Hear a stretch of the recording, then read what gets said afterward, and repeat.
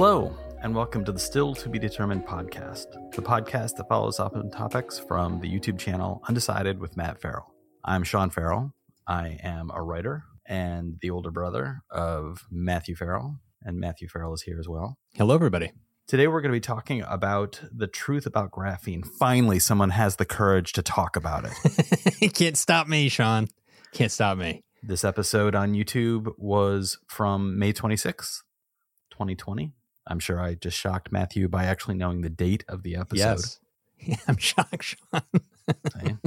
We didn't have to pause to look it up. Sometimes we like to pull out all the stops and actually look at the dates on the videos.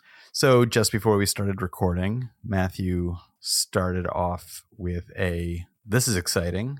The SpaceX capsule just docked with the space station. Yes. So the launch took place yesterday. Mm-hmm. And I watched a couple of clips of the launch and the astronauts on their way across the tarmac and climbing the stairs to get into the capsule and sitting in the capsule. And it looks less real than a poorly made sci-fi movie. Yes, it does. Yeah. It looked like somebody's cute attempt at making a space movie. And I thought, oh, look, they're dressed like astronauts. And oh, isn't that cute? They've built a capsule. And then this thing lifts off and now they've actually docked. And it really is, as you said in a previous episode, it's a dramatic return to an American-based space program. Yep. And that's a really great thing.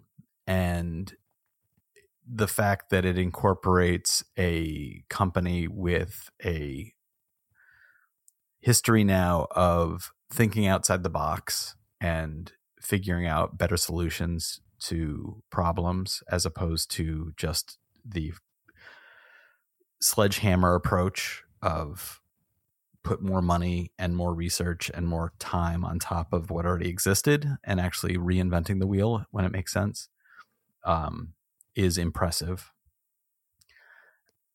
But I couldn't help but laugh a bit at, you mentioned in a previous recording that unlike the utilitarian design of the U.S. space program, this is Tesla-fied. It's got nice interiors. Everything is smooth. It's Scandinavian design. Yeah, it's like it's the space capsule from IKEA as opposed to it being a space capsule. Exactly. And I could not help but laugh at it. Doesn't even look real because of that. It's like it's the image of what space exploration looks like is so deeply ingrained in me to look a certain way that when it doesn't look that way, it seems problematic. And I realized how much of my brain was echoing with that kind of dissonance when in the clip, one of the astronauts had a purple dinosaur. Yeah. Did you see that part? No, I didn't. One of the astronauts had a purple dinosaur or dragon figure that was covered with like glitter. And he subtly released it toward the camera that was filming them.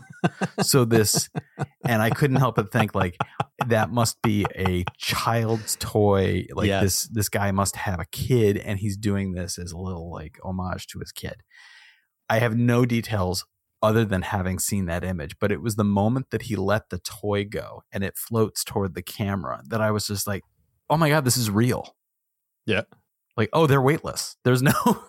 Because there's no camera shake.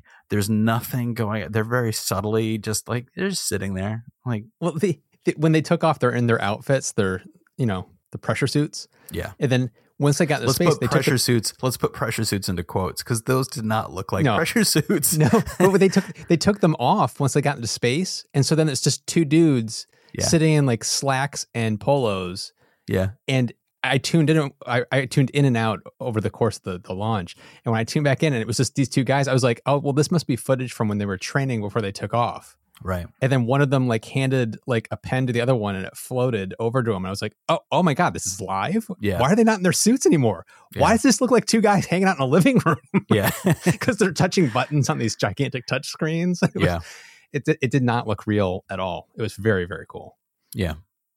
And part of me can't help but think, like, you look at the interior of the older capsules and it's all, it looks like it's all knobs and levers and springs and everything around them. And this is, like you said, touch screens. Part of me thinks, what happens if something goes wrong and the touch screen stops working? Like, well, they've got to have fail safes. Sean. Sure, they have fail safes. They've got to have something in there. But from just an aesthetic perspective, I think, oh my God. Yeah. What if something goes wrong?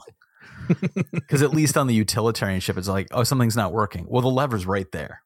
Yeah. Just reach over and grab the lever. And yeah, those days are gone. Yep. So dramatic changes, exciting changes. But meanwhile, back to the future of graphene. I'm coming to this with the layman's knowledge of, I remember reading about graphene when it was first discovered. I remember the original discussion was, this somewhat two-dimensional thing can be turned into a tube shape, and those tubes are extremely powerful, and then the tubes can be woven together, so you could end up with something that could be as thick as a spider's web thread, but be stronger than a cable that holds up a bridge.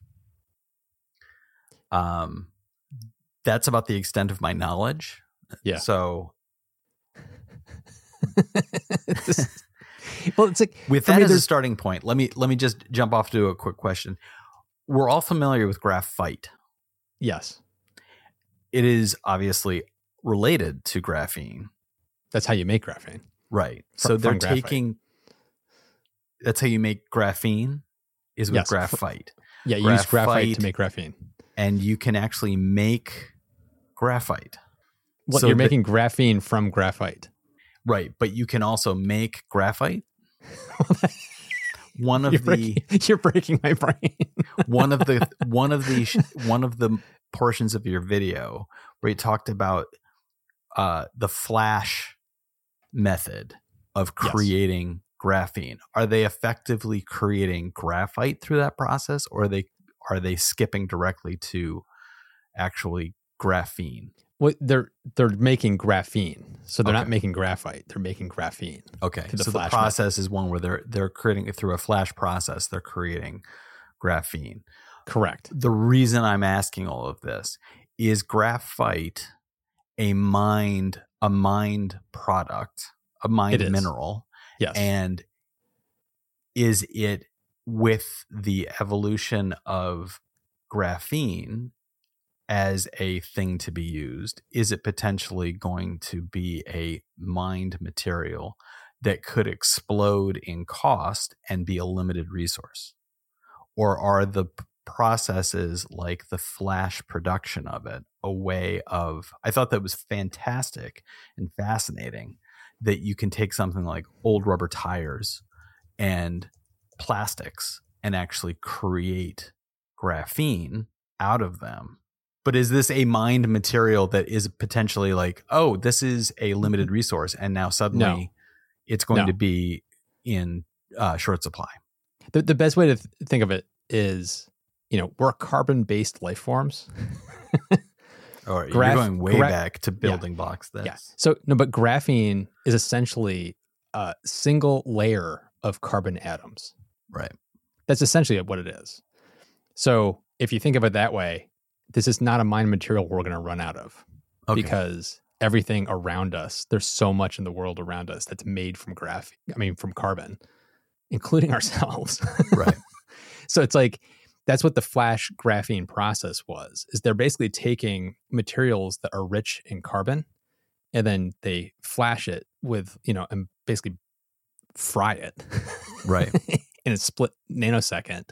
And then the carbon particles that are left basically are forming graphene. So they're not using graphite to make graphene.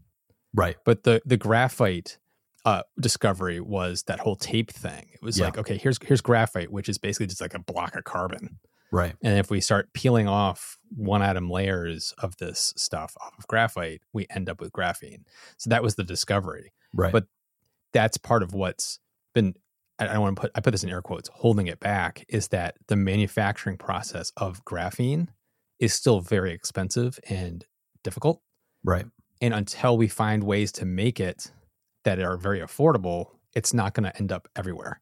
Right. Because we already have ways of doing a lot of stuff in our world affordably. Like, it's not going to replace our silicon in our computers because silicon is so cheap and easy to make. And we've perfected that so well. Until graphene becomes cheaper and easier to make than silicon, the benefits of a graphene processor over a silicon processor is not worth the extra cost. So it's like you're doing the same thing, but just a different way. So what's the point?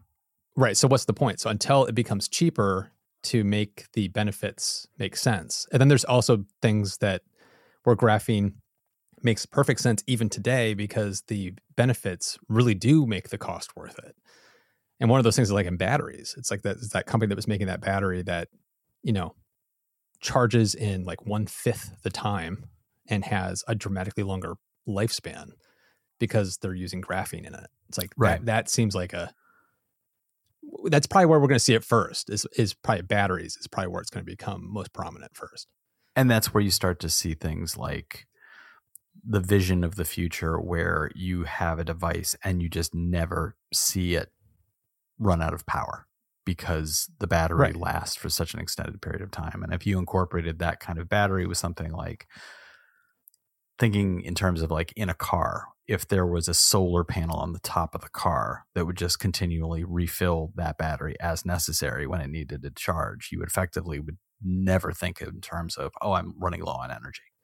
Well, there's somebody, after I put this video out, somebody shared another YouTuber, this guy, I think he's in England, that has created this graphene ink. And he just makes these videos showing all the different ways he's using graphene.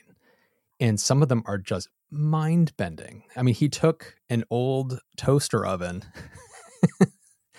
and removed, the heating rods. And he was converting it from AC electric to DC so it could be used in like an RV. Right. And he was running this, he retrofitted this thing. So instead of using the heating elements that it normally has, he put some copper tape across let me just see if I can describe this. He took the outer casing off of the toaster oven. And then on the inside that area, he put copper tape and then painted his graphene ink over the entire thing, insulated it, and he ran electricity from a DC battery into those copper wires. And he basically is using his graphene ink as a heating source with these copper wires that running off of DC. And he was able to get almost as much heat off of a car battery as off of a 240 volt outlet. Holy it was bananas. And he did it. He was like, this is amazing. I'm getting, he's of course talking in Celsius because he's over in Europe, but he was like talking about what he was getting off of 2 car batteries powering this thing. And it's like, that's the kind of stuff when you see that, it's like mind blowing what's possible with graphene. And this is just a dude in his garage who made his own graphene ink. Right. It's like the science fiction aspects of this are what my video is like the truth about, because it's like, we were all told about how the science fiction future, like we're going to have ink on our clothes that'll be conductive, and we can have electronics in our clothing, and we can have electronics in our, contact lenses and all this crazy stuff. It's like, we are way far away from that. But in reality, what's happening is there's already stuff starting to show up today. We're going to start seeing benefits from this. And isn't it the truth that sort of, the news runs with that kind of exciting headline for most things like this? Yes. They just run down the street yelling, guess what? And in reality, it goes back to one of the first comments that stuck out in beneath your video was from Mr. Gonzinator. And he said, wonder material, exists everyone, I have 1 million ideas on how to use this stuff. Engineers, how the heck are we going to make this stuff? That's pretty much it in a nutshell, I think, is the ideas. Obviously, it's easy to run wild with ideas of how this could be used. And then the engineers are left in the background saying, oh, we don't know how to do that yet. It's remarkable that a guy in his garage can actually come up with ink that could be used in that way. And, I hope he's patented it. Yeah. It's entrepreneurs like that. It's the mad genius in their garage working on something like that. I hope that somebody's the angel on their shoulder saying, patent that idea. You need to protect yourself. I mean, it's the whole reason I make these types of videos is, I grew up watching TV shows, the science TV shows, the future of science and all these kind of crazy things where they would basically say, we're going to be flying our cars around everywhere. That's right. In 20 Leonard years. Nimoy in Search of. Right. Yeah. And when you live under the oceans. Right. And then, of course, we never got our flying cars. So part of the reason I make these videos is there's a part of me that's a futurist. I love this stuff. But I also understand there's a lot of nuance to it. And so, like my video about the 1 million mile battery that Jeff Don's published paper and the news went nuts saying, 1 million mile batteries are here. And it's like, no, that's not what that research paper was about. Yeah. So it's like, it's an easy headline. And I like to try to break this stuff down in a way that, yes, there's a reason to be excited about it, but we have to temper that with reality. And in the graphene's case, there is a huge upside to graphene that's going to change our world over the next few decades. Yeah. And that's the key. It's going to take decades. It's not something that's going to be here tomorrow. But we shouldn't just write it off because we don't have it right now. Right. So it's like there's people that tend to fall on both sides of the spectrum. And I was just trying to provide some of the context around it. Right. As you were talking, I kept flashing back to when the first time we went to Epcot. Yeah.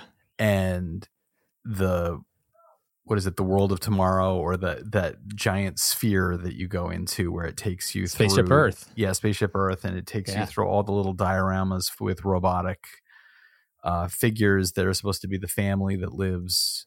There's the one daughter who lives in the underwater station doing research in plant life, and then there's the family that lives on the space station, and then there's it takes you through all those little dioramas. Yeah. And I remember, coming out of that when you and I first went to Disney and just being like, oh my God, wow. Oh my God, oh my God, oh my God, oh my God. Yes. And then the last time we went through it, which was as adults, and it was like, this is over a I think probably 2-decade long period, where the last time I went through it, and you were there as well, because I don't think I've ever been to Epcot without you. I know you've been there without me, but I've never been there without you. And the last time we went through it, we came out and I was laughing about the fact that you could literally see cobwebs and dust on the animatronic figures.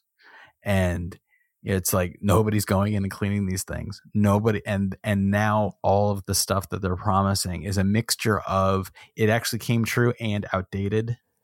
And well, to be fair to Disney, they have updated that, but in minor ways. They actually just shut it down because they're actually retooling it dramatically. Right now. And they have to. Yeah. And it's things like, when part of the fascinating future is the inclusion of people talking on massive flat screens where they can actually see each other while they have a phone call.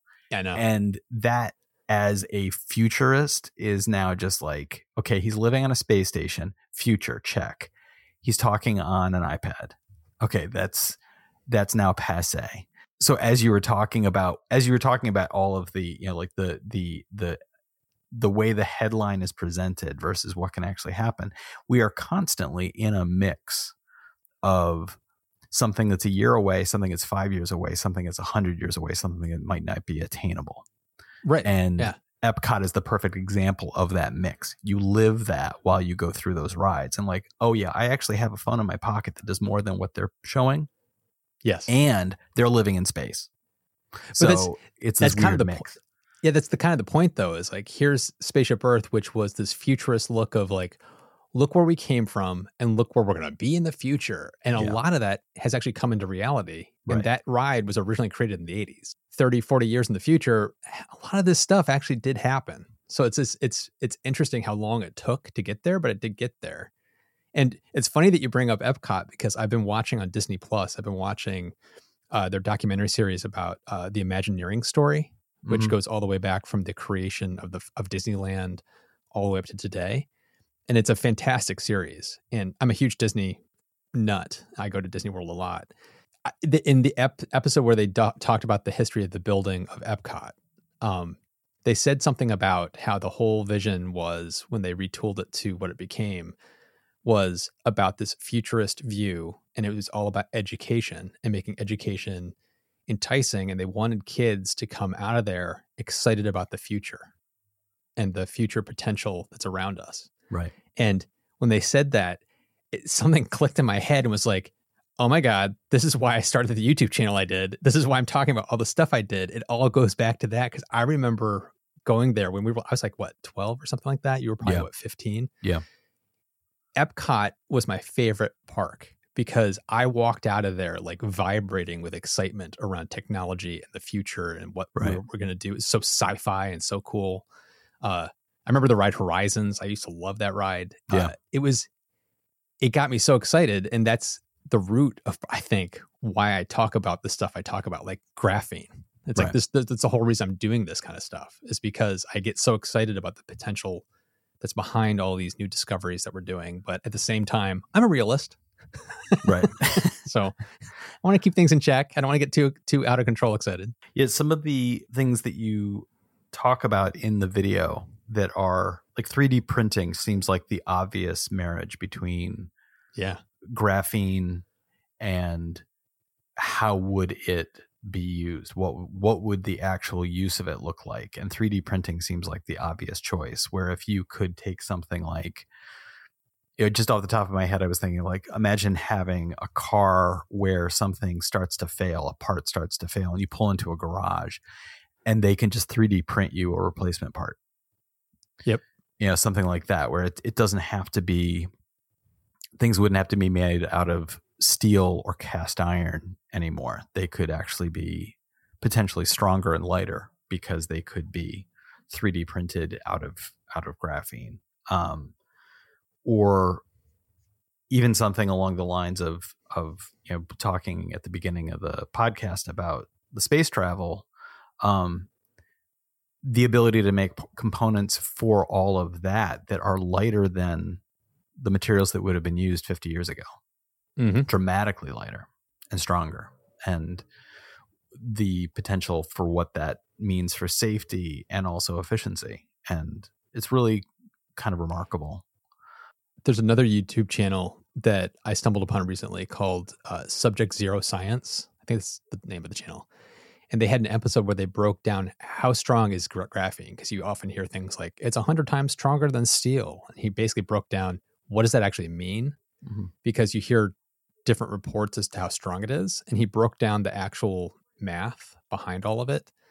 And he ran through a calculation for like, okay, so let's look at the Golden Gate Bridge. And the cables in a suspension bridge. And the cables of a suspension bridge are made up of bundles of smaller cables. So it's like tiny cables that are bundled together, and then it's bundles of the bundle.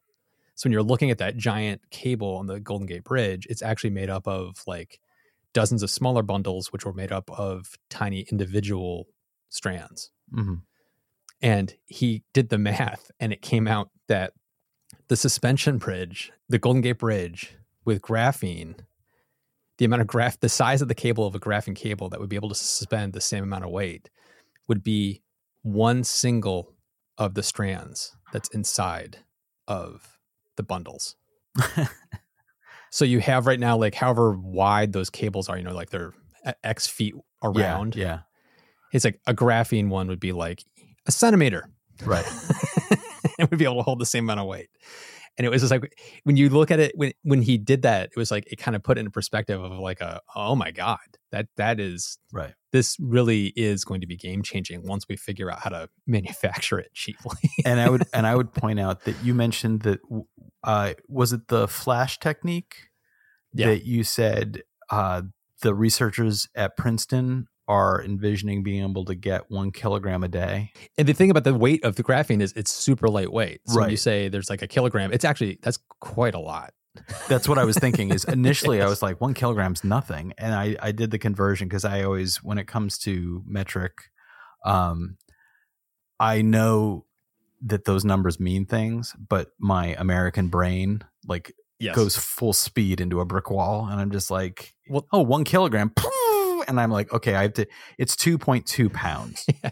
So once I did that and I thought, it's only 2.2 pounds. That's nothing. Like I've got exercise weights that are 2.2 pounds and I'm like, that's next to nothing. But then when you keep in mind like, this cable for the suspension bridge would only have to be 1 thread. Yeah. Suddenly it's like, 2 pounds is a lot. And to get a sense of the volume, there was I think it was The Verge had a video on graphene once that I saw, and they showed a company that's manufacturing this stuff, and he had, like an oil drum sized container that had like a 50-gallon like black bag in it. And with one hand, he pulled the entire bag out and it was just full of graphene. Right. And it looked like it took no effort to pull it out of the drum. So right. he pulled out what was probably a kilogram of graphene. Right. In a gigantic black bag. And it was just like, okay, this stuff is super lightweight. I do wonder 2 things about the flash technique, which is you end up with 2 pounds, roughly 1 kilogram at the end of the day, you end up with 1 kilogram of graphene. I wonder how much ingoing material that represents. Yeah. Like I just because part of me thinks like if this is a solution to a recycling question, like and when you like a city like New York City, we have these conversations a lot here in the city, which is we have a recycling program and it's fairly robust. It could be better in some ways, but it's fairly robust. But what does actually happen with all that plastic and all that glass? And like, is it legitimately able to be reused? And what's the efficiency there? Right. And is something like this a potential way of saying like, it can be reused in this dramatic way, where if you can use a mixture of plastics and old rubber and be able to convert it into this, how much is going in and how much is coming out? You're coming out with roughly 2 pounds. Is that 20 pounds or more of ingoing material? 100 pounds in, 2 pounds out. It's which if that's the case, I don't have a problem with that. To say like, getting rid of 100 pounds of old rubber tires. I currently live next door to, no joke, a tire shop, and it is old rubber tires. I see them working on them every day, and I think like all that vulcanized rubber, like what will happen with that? That is a environmental burden now for generations. But if it could be converted into this kind of thing and actually taken away in that way, like I would, it's kind of laughable to think, are we looking at a future where we're plagued by having too much graphene? The other question I have around the flash technique, I have 2 more questions past that first one. How much energy goes into the process?